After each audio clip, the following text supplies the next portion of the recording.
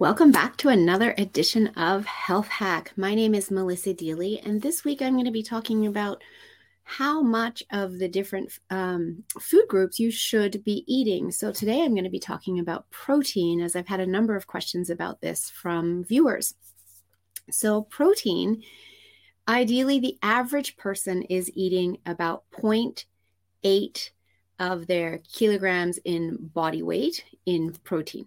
So 0.8 of a gram of their kilogram in body weight. So if you weigh 150 pounds, you're going to divide that by 2.2 to get it in kilograms. For those of you that are still working in pounds, not kilos, that comes to about 68 kilograms. And you times that by 0.8 and you come to approximately 55 grams of protein is what you want to be eating in the day. So you can split that up between your 3 meals.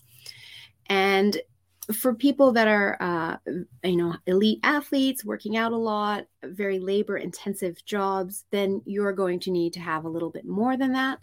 And then if you're doing a lot of sitting, not getting much exercise, etc., then you might find that you need a little bit less than that. But that is the average that you want to be working from to determine the amount for you. And then the next question for you is, what type of protein does your body do better with? Animal protein or plant protein? Or does your body do well with either? So when I'm working with my clients, I actually have a 4-day energy experiment that I have them do in order to determine that. Because some of our bodies truly do better with animal protein. They need that red meat or pork, etc., chicken, whereas others just don't, and they do better with plant protein. And neither is wrong or right. It's all about listening to your body and what your body needs. And so, I know sometimes people will hear from a vegan, oh, you have to be vegan, but you don't necessarily have to be vegan.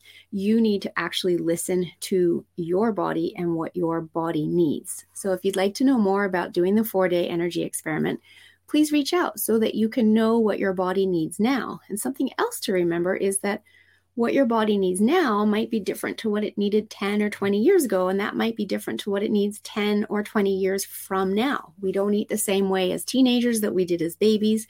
We don't eat the same way as seniors that we did as teenagers. And so listening to our body really guides us well.